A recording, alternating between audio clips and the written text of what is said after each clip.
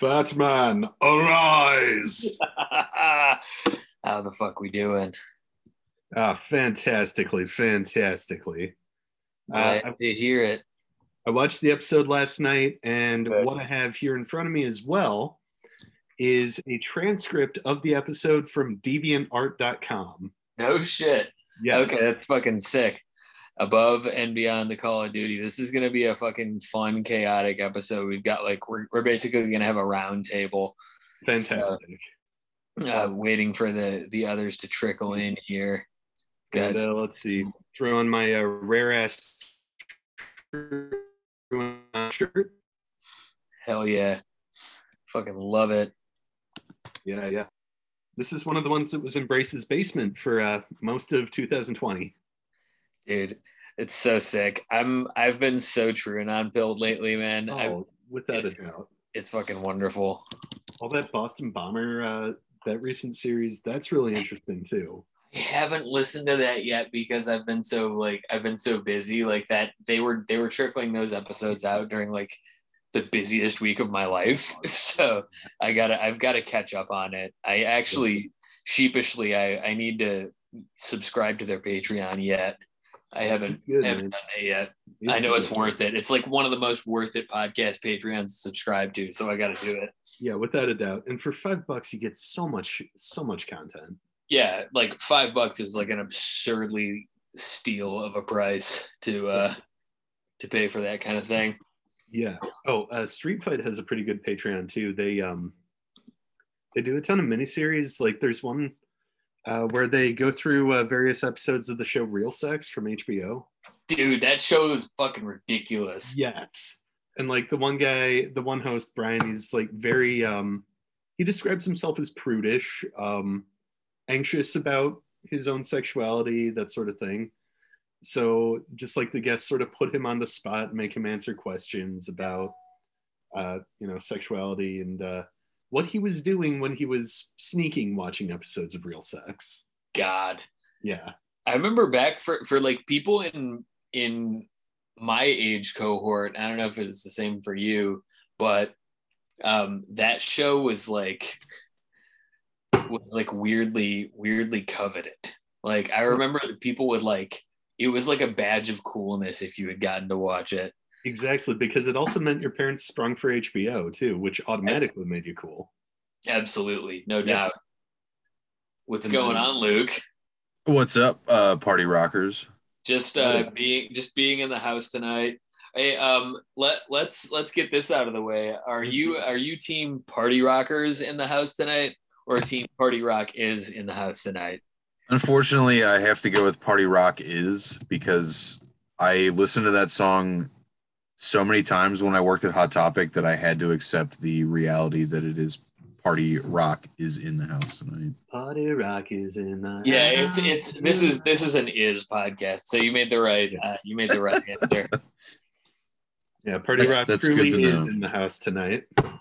Yes, unquestionably. This has been a long time coming. We have theoretically also Peter and potentially Dan. I think Dan is down bad with some sickness, probably from listening to too much Disturbed. Ever tell you about how I got blocked by David Draymond? Wait, what? Tell this story. I am blocked on Twitter by David Draymond. Oh hell yeah, that rules. Yeah, that's a powerful one to be blocked by. Yeah, I know. So you are aware he's a hardcore Zionist, right? Oh yeah, absolutely. Yeah. News to me. He's doing like a blanket block of anybody who'd ever said anything remotely positive about Palestinians. Oh no. Yeah, and that included me. That's insane when people do those keyword blanket blocks. But no, yeah, Draymond is like he's bought into the entire like Fox News ideological bundle. So yeah, it's unsurprising if you know that music basically just sounds like Mountain Dew. Yeah, in the bad way, not in the good way that Pantera sounds like. I become indestructible. Ooh, no, yeah, that's good. That's good stuff. Getting blocked on Twitter by David Draymond. Thank you. This episode is actually sponsored by David Draymond's derogatory corn nuts. They're corn nuts that'll make you say ooh ah ah ah. Thank you. They're spicy. They'll maybe feel like you're down with the sickness. They'll maybe even make you feel disturbed. Are they flavored with harissa, not from Palestine, though?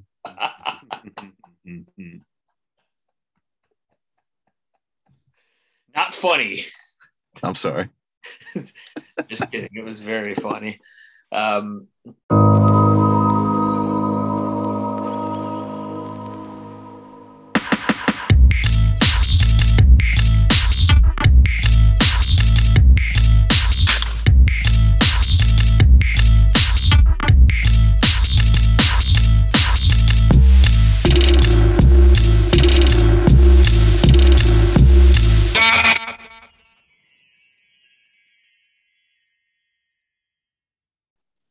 Welcome, everybody, to a very special episode of Master Shake Theater.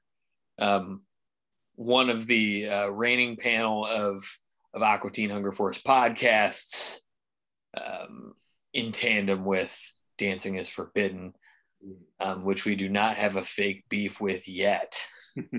We'll have to see how history unfolds. Today, we're talking about the final episode of season 1, episode 18, Cybernetic Ghost of Christmas Past from the Future. Aired on one of the last days of 2002, December 29th. In this episode, a robot comes over and causes Carl's house and swimming pool to fill with blood. One of the most iconic episodes of the show. One of the most quoted episodes of the show. I'm your host, Jim. With us, we have very special guests, Nick, who is holding various knives, which is a great Zoom bit. He just has a rotation of knives. It's like I'm at the flea market. Hell yeah, both. This is exciting. Yeah. And a fellow who is rapidly becoming kind of our quaternary host of the show, Luke. Hello again. See you again. Long time no see. I'm good to see you yesterday and today. And then like 3 days before that. Yeah, it's been a whole week. It's been a whole. I ran it. I also may it please the court that I briefly ran into Nick at the grocery store yesterday. So I was purchasing energy drinks, cheese dip, and Takis. I was purchasing root beer and Cliff Bars. So what root beer though? This is important. Yeah. Fucking Kroger brand. That's fine. That's fine. Because it's the Big K zero sugar. Oh, dude. Yep. Yeah, because like I don't name brand pop is fucking expensive. Like that's terrible. Like, I feel like I've talked about this on this pod before, and it bears repeating because this is a pod about soda.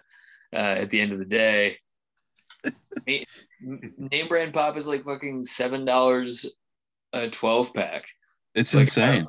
I don't care like how much fuck you money you make. Ain't nobody have fucking dimes for that, dude. There's no. It's not a thing. I splurged on Aldi ginger beer yesterday, and that was like almost $5 for a 4-pack, and I was like, "This is insane." But still not that bad. There's a Kroger sparkling. Well, it's not sparkling. It's one of their seltzers. They used to have both Dr. Pepper and root beer seltzer. Yeah, which were dude, both very good. Yeah, those are really good, and I don't know where the fuck they went, man. I'm so mad. Yeah, I'm so mad that they're gone because I was really just getting into them. They got me through though, man. Those seltzers, because of their low price point, got me through my 6 months as a starving artist. And now I have LaCroix money again. So, but yeah, really, really excited to talk about this episode, man. So am I. fucking ridiculous episode. It's kind of crazy how this season just is on like an exponential upward quality trend, and like, dude, it's such a great fucking crescendo with this episode. The Danzig cameo in itself, like, you couldn't have ended season 1 any stronger if you tried. Yeah, because I mean, I recall the show being set in New Jersey too, right? Like right. So it just makes sense that he's there. New Jersey as Glenn Danzig, right? He's this 5'4" martial artist, weirdo goth dude. He is New Jersey. He is a mafia tie away from being New Jersey. Literally being New Jersey. Yeah, I think that I really do think that, especially because this show seeks to sort of elevate all of the more marginal aspects of New Jersey, which is most of the experience of being in and of that state. The Danzig is such a great microcosm of that. And the Danzig cameo could not have been any better. Jersey's finest son, Glenn Danzig. That's the fucking editorial stance of this podcast. There was a point like the early to mid 2000s, I seem to recall, and I could be completely misremembering something here, but just the concept of New Jersey kind of being a joke. Oh, it was, that was a big thing for a long time. Yeah, just like the concept of New Jersey and people listening to It's Tricky by Run DMC just in movies. I feel like that might have kind of permanently imprinted on my psyche, because I don't think that the concept of Jersey being like the butt of many jokes has ever really left. Like, I truly feel like Jersey might have gotten into the zeitgeist a little more because of Jersey Shore, etc., and Real Housewives of New Jersey. Like, there might, like, there's maybe a more active conversation around that, around the concept of Jersey in a more monocultural way because of those shows. But I don't know. Either way, like, this show is the best ambassador in television for Jersey there's ever been. No doubt. Yeah. We've got Peter for real here. What's going on, sir? My computer needs replaced, and I've been too lazy to do it. So we're gonna do it on the phone instead, I think. That is completely fine. I literally did this podcast on my phone for the first fucking year. And one of the bits that we do is James literally always does it from his phone as well. So yeah, I think the audio will be better anyway. Yeah, love it. It's good to see your face. It's been a minute. It's been a real minute. I think the last time that I saw you was like 7 years ago at Howard's on Christmas. Oh yeah, that makes sense. That was like the only time I was coming to BG, I think. So yeah, for sure. It's and incidentally, three of us in here, you, me, and Nick, are all going to be bunking together at the Tied Down gig in June. So fantastic. So I'm really, really pumped about that. That's coming up quickly. God, time is fucking zooming by. Yeah, I yesterday I was like, oh, I better like request time off for that, and then I was like, oh shit, this is so much faster than I thought it was. Yeah, it's amazing how April just kind of like went in one ear and out the other. For real. Can't believe it's almost fucking May. It's absurd. And like, I thought that May was going to be chill, but a bunch of things happened today, and now May is not going to be chill anymore. So it's good problems to have, but still. We were just catching up about the concept of Jersey and how wonderful of an ambassador for Jersey Glenn Danzig is. I think this episode had a cultural impact, at least on like quirked up alternative fucking white high schoolers. That was completely outsized and impossible to ignore. Like, it was a big one. I think that this is hands down the best cold open yet. I I love how they're gradually trickling in the term arise, because that obviously becomes more Right. more of an operating thing in certain subsequent episodes. I'm just kind of going through ticker tape style the things that I thought were lit about this episode, and then we can have a more fucking open discussion. I love the fact that Carl had male pattern baldness as a kid. Like, I don't know how old he's supposed to be in that cutaway, but it appears that he's supposed to be like 10. And I think that, like, I mean, I knew people who were balding in high school, so I guess that's not too far from reality. But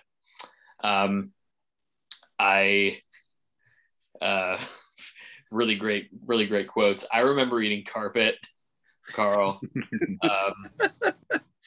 I think that this is one of the only shows that could have ever, in good conscience, pulled off like a Christmas Carol gag, right? Like, it is such an obvious and hackneyed, like, and cliched thing to do.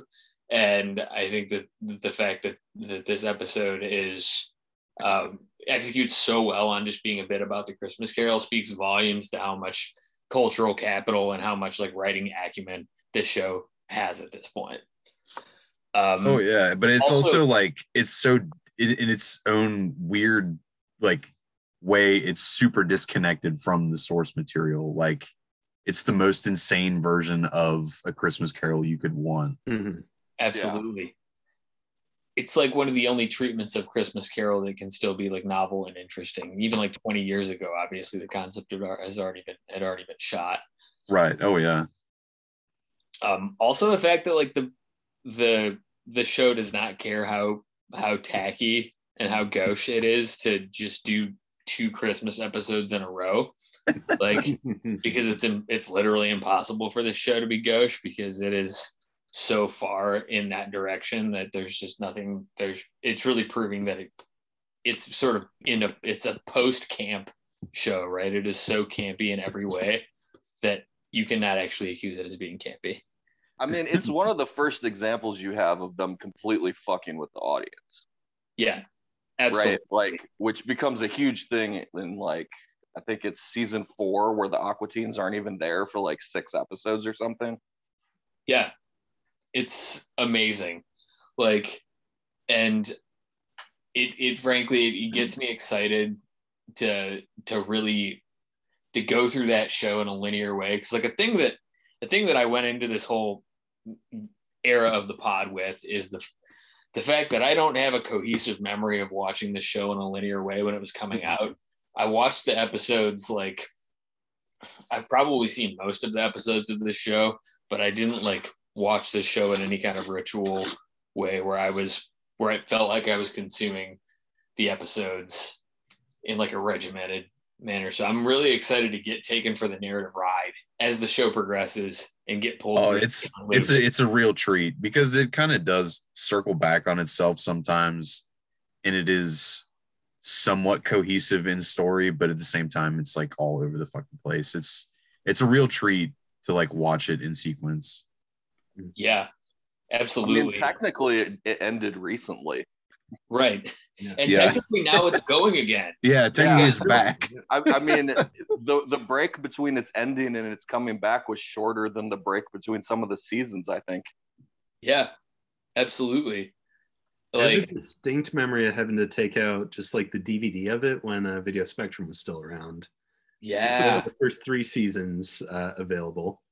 And, I also wasn't allowed to watch TV all that much when I was, 12, 15 or so, God, must have been nice. Yeah. I got my brain so fucking worked by how much Beavis and Butthead I watched when I was single digit age. Like 100% one of the reasons I'm such a shit poster. It's just Beavis and Butthead, the original meme guys. I'm like a big, because I started my journey into Adult Swim with Space Ghost and C-Lab. I'm obsessed whenever there's a funny fucking animation angle. And I think when Carl is face palming, it's like that like had me fucking cackling for whatever reason. Just like subtle things like that. With this show being as blown out as it is, I feel like it's extra pleasing when there's subtle stuff. I seem to recall one episode where Frylock just has his goatee shaved off. God. Yeah, it's just perpetually silly, you know? It's fucking tremendous. Yes. I love the fact that this villain, in keeping with a lot of this, like the styling around Adult Swim villains, this villain's just a Punisher. This villain's just this villain is just this robot is just tells stories that are way too fucking long. And I love the fact that so many Adult Swim villains are, their like main takeaway is that they're just socially repellent. I think that's the fucking funniest thing. Oh yeah, Yeah, like we've all known if you this came guy. across him in a hallway, it's like, nah, this guy fucking sucks. Yeah. Yeah, I mean, like Peter, one of our great shared experiences is you and I have shared space with some of history's greatest Punishers, and I love the fact that I can occasionally like throw out a tweet being like, I wonder what that guy's up to, and like it's you and Sponsler are going to be the only people who know who the fuck I'm talking about. This character very much reminds me of someone that I know you remember from Bowling Green, Yep. who was perpetually in college, Yes. who wrote a science fiction novel. Yep. Yep. It is fucking, it's a vibe. That's the first person this reminded me of too, and I knew that you and I were going to be able to cross the streams on that. It's actually wonderful. This pod is great because like most of the things that happen in my life creatively, it is I get to facilitate these sort of like fever dream conversations with people from like who are relatively marginal in my life in the past, who because of this podcast have become like way more prominent, and getting to like go through the like dusty halls of like memories of a decade plus in the past is just really, really fun. I'm a big fan. I love when Frylock asks who unionized, and then the Wouldn't robot you like to know? claps back with probably your mom. Just like pretty endless. I feel that literally the second half of my notes is just quotations. There's so many good quotes in this episode. Like when they first come out to the pool full of blood and Shake just goes, "That, my friend, is blood." Or is it the other way around? I can't. Carl, just relax. Listen, this is totally not a big deal. God. I love when the ghost wakes Carl up at the beginning, and the ghost is like, "I am going to tell you of Christmases past." And Well, you Carl's forget just what he like, starts "All with, right." too. Yeah, Carl's just like, "All Batman, right." arise. Unbelievable. Hmm. I left cookies and milk for a machine. Meatwad is the only one who's paying attention to his story. Meatwad is much like I feel like much like Stormy. Meatwad is in this wonderful position where he can shapeshift into occasionally being the smartest person in the room. Oh yeah, and that happens throughout the show. It's so good. Couldn't make machines with their crinkled hands. I told you earlier it was the great circuiting. Like that's such a classic Punisher thing to like expect people to remember the fucking bullshit story that you were just told them 2 minutes ago. Like making just completely unrealistic expectations of people's short-term memories. And that is where the babies come from, for machines. I mean, there's one point in it where, and I have always been very confused about this line where the ghost just out of nowhere just says, "Forevermore sanccionados." And it's like, what are you talking about? that's like, yeah, that threw me for a loop as well. Probably some sort of like inside baseball bit for the writers, which you'd be surprised that there's not more of that kind of stuff, or maybe there is and they're just so subtle with it to where like it gets woven in. But I like a theme that we keep bumping into in this pod and doing this pod 20 years past these episodes of the show is that there's a whole lot to the cycle of history that makes a lot of the topics in this show look pretty prescient, and the union conversation, given where things are at presently, is it's a pretty fun callback. I mean, I've been saying for years actually that like if you want to like understand the experience of being a millennial in their 20s, it's this show. Yes. Like Absolutely. everybody like lived in a weird house with a bunch of like gross, strange roommates. Yeah. Like everyone had a weird neighbor and was just living this psychotic life of like no purpose and no future. Yes. Yeah, Weird randos entering in and out, sometimes physically entering in and out, you know. Man, of that's the house that my you mind live in. is exploding right now.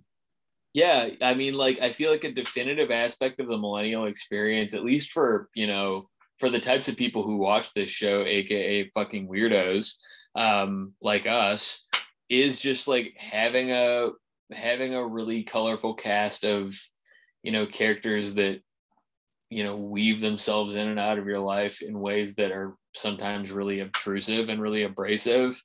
And like, yeah, Peter, you're right on the nose. Like this show captures that aspect of the experience perfectly. And I love the fact that like that's what you elevator pitched your like being a guest on the show as me on the basis of, because it's like that's fucking real. It like, is straight up one of the realest aspects of the show. At the end of the day, like that's what's great, right? Is that this show does a really, you know, really well executed surrealist treatment of very real themes, right? Like, especially. Yeah, and I know most of you guys probably haven't seen the quote unquote last episode of this show, but it like drives that point home. Like, so when you get there, like, oh yeah, no, I have, and you're absolutely right. I love the fact we talked about this in the episode that Luke and I did the other day, but I love the fact that they've rebooted the show ostensibly on YouTube. They're putting out new content and it's really fucking good. Yeah, I watched it. I watched it yesterday afternoon, and it's so good. It's such a treat to have it back. They're playing all the hits, man. They're putting in all the good characters and bits that really like make the show breathe. I think it's beautiful. I think that it's funny that Meatwad is the only person, by the way, the only character who's able to keep up with the story. Like, he's the only person who has everything memorized that the fucking robot said. And I think, to touch on what we talked about yesterday, I think Meatwad is paying so much attention because he loves Christmas so much. He thinks this is like part of Christmas. Yeah. Yeah, which, I mean, shit, dude, that's relatable, because if I had been a kid as Meatwad, I probably would have been in a similar position, knowing the way that I was as a child, where like if some kook came into my life and told me this really abstruse story about Christmas, I'd probably take heavy notes too and believe right. it. You accidentally wander into like the den while Pete Pop's having a bourbon and eating like cocktail weenies when you're like 7. And he's like, all right, let me tell you this story that's completely disconnected from Christmas, but it's actually about Christmas. Yeah. Happened. That has happened. Guaranteed. Yeah. I've always related a ton to Meatwad in general, just because like I do feel like I have an internal just like magnet for absolute lunacy all the time. Just constantly. You and me both, brother. Like you and me both. Absolute craziest person in the room, just to whatever I'm putting out. just like I approach almost everything at face value, Yeah. So I fully relate to just I would also be in that same Meatwad position, I would be absolutely listening along, taking notes, getting a snack to ensure that I can, pay the most attention possible, Being in that same meatwad position. Mm-hmm. Love to see it. Yep. I like that there's also a stolen land conversation. That's oh yeah. Like that's something that was not in the fucking, and that's not on the cultural radar at all. So it's really funny to me now, given that we have a very lively conversation around that 20 years later. Some more really good Carl quotes. That's just what I want to do. Get nude in your house. That is, yeah. Let me talk to my blood guy here. Obviously, the most iconic quote up to this point in the show now is there any way to get the blood to flow up the walls? Up the walls. Like, besides MC P Pants quotes, I think that's got to be one of the most quoted lines from the entire fucking show. Oh, yeah. If my lived experience is any indication, right? Like, that was definitely like 2004 lunchroom quote of the year, as far as just like people yelling it at each other in school. The robot has become a blood dealer now, and that's a really great sort of snapshot of how demand works, especially like the crazy sort of horror show that supply and demand are in the current day. How like you can just, again, this show does a lot of forecasting accidentally of the very boring dystopia that we live in now, and like you can just spin up an absurd amount of demand for anything if you build the right flavor of hype around it now, and I think that's hilarious. Oh yeah. And plus, I mean, a house with a 3 and a 2, fantastic. It really is a buyer's market out there. Yeah, fucking absolutely. Meatwad as a ghost goes hard. Yep, I was just gonna bring that up. Danzig. Right now. And fucking man, it's just good. That's like, I can't get over what an absolutely wild ride this season was. I can't get over the fact that we've gone up so momentously. The show started off really good, got immeasurably better over the course of the season, and we're not anywhere near the upper limit. And that's a much better position to be in than we were at the end of season 1 with C-Lab, where it's very much like, oh yeah, it's going to be this season, and then there's going to be a big chunk of next season that's good, and then the show is going to fall right the fuck off. Yeah. Like, just overall, like, any kind of verdict on this show versus C-Lab, just because that's the set of lenses that we're sort of using on this pod, like, it's pretty unbelievable to me how much talent, how much writing acumen, and just how much raw power gets harnessed in this, even just the first season of this show, and how much of a cultural phenomenon this show became over the course of the first year of it existing. It's like really insane. And I mean, I'd like to briefly touch on Aqua Teen and music, if that's all right. Absolutely, yeah. I would love that.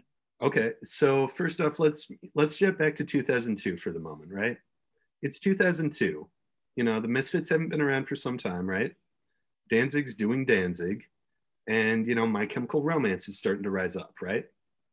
And I feel like this was the beginning, one, not only of the whole, classic bands, like, the Misfits, for example, being a better t-shirt than band, but also just the fact that Aqua Teen always seemed to make cutting edge choices with the music as well.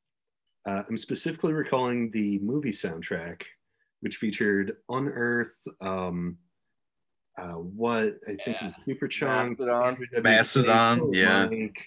The Hold Steady, yeah, Mastodon, yeah. That's like a who's who of bands that like everybody who's into good music in our generation is into. Exactly. Yeah, like, all of their like music guest stars, like the musicians that they have on the show as characters, like they're always like shockingly good examples of like the people that like weirdos talk about all the time. Because like Danzig, I think, was less known by like the average person on the street in 2002, but like weirdos would make jokes about Danzig. Mm. And like the fact that like Shake is constantly talking about Geddy Lee. Mm. yeah. Or the several Andrew WK appearances. Yeah. Right.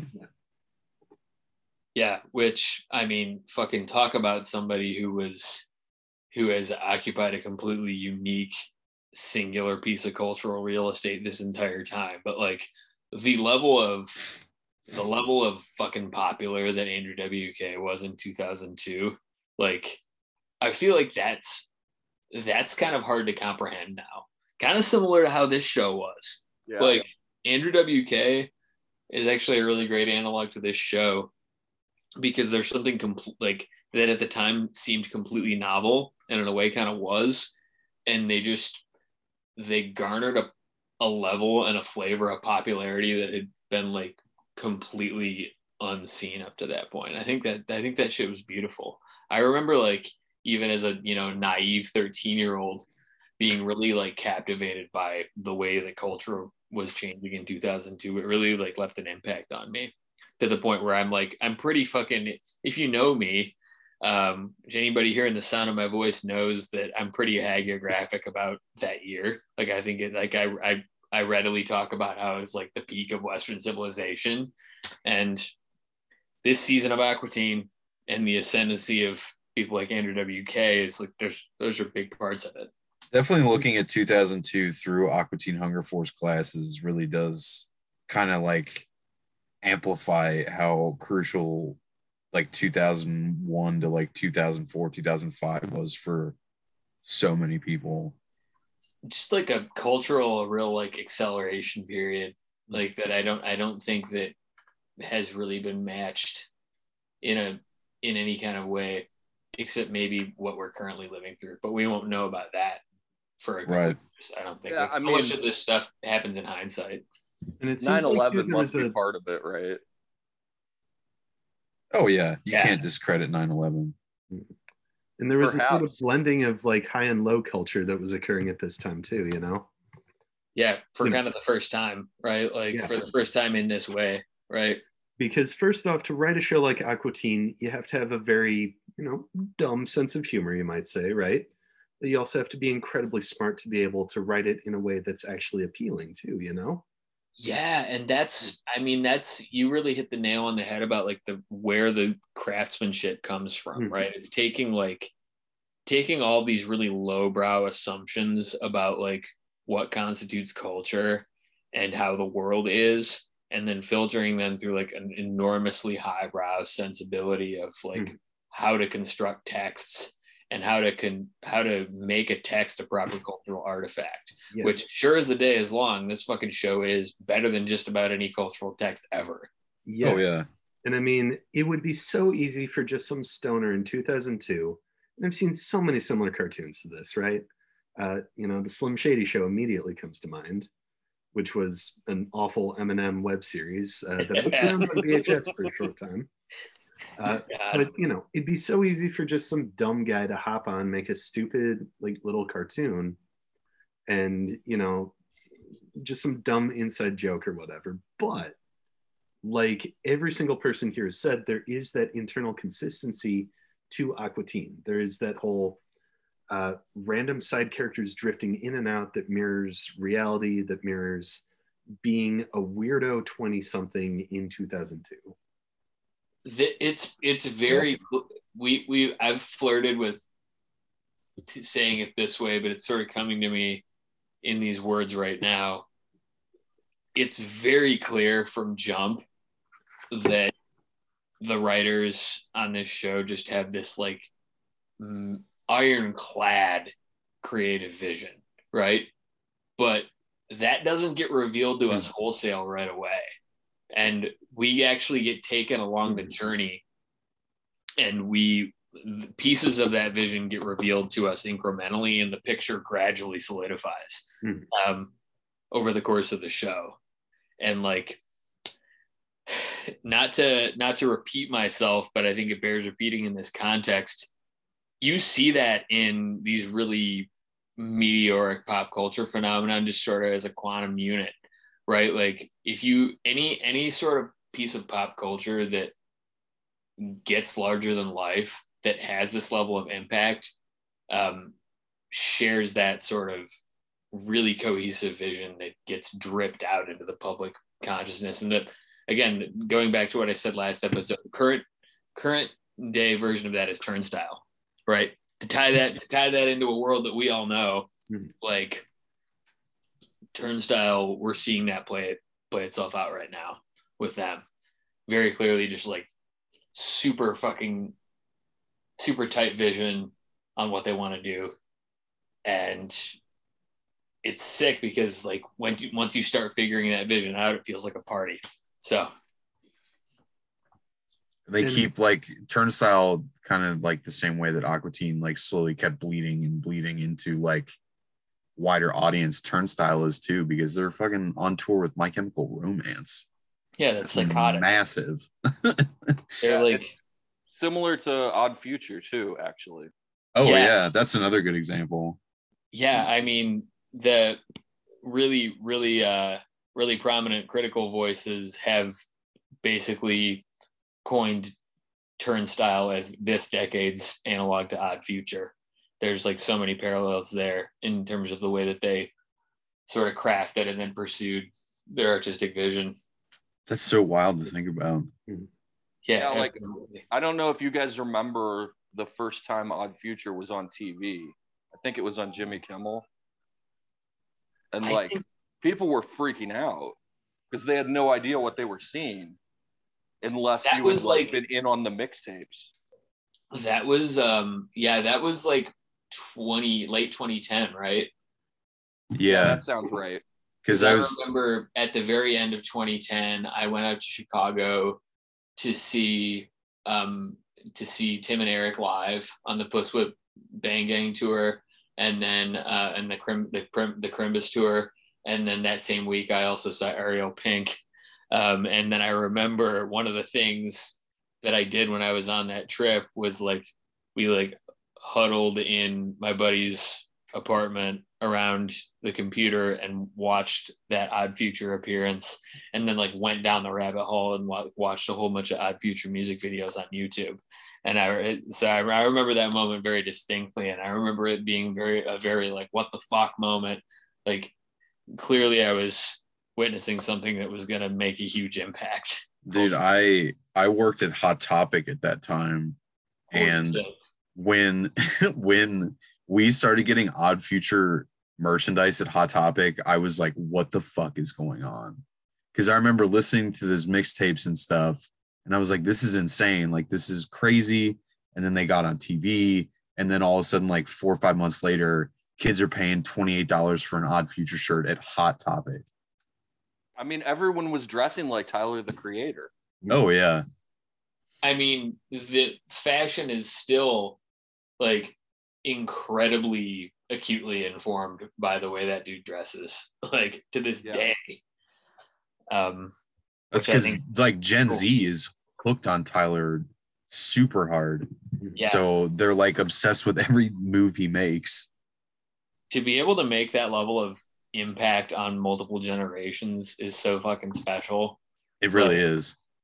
To capture a multi-generational zeitgeist as a cultural creator is like the coolest fucking shit ever. Like I don't give a shit if I like your art or not. I will give you like hella flowers if you are doing that. And that is to say I love Odd Future. I think what they do is undeniably brilliant. And they even had that Adult Swim tie-in themselves, you know? They had that. Oh, yeah.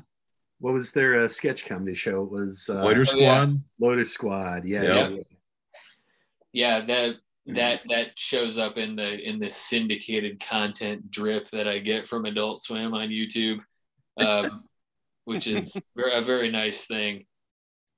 Man, well, this has been a really cool conversation, and I like the fact that it, as like literally all of these conversations do now, because it's sort of become our calling card.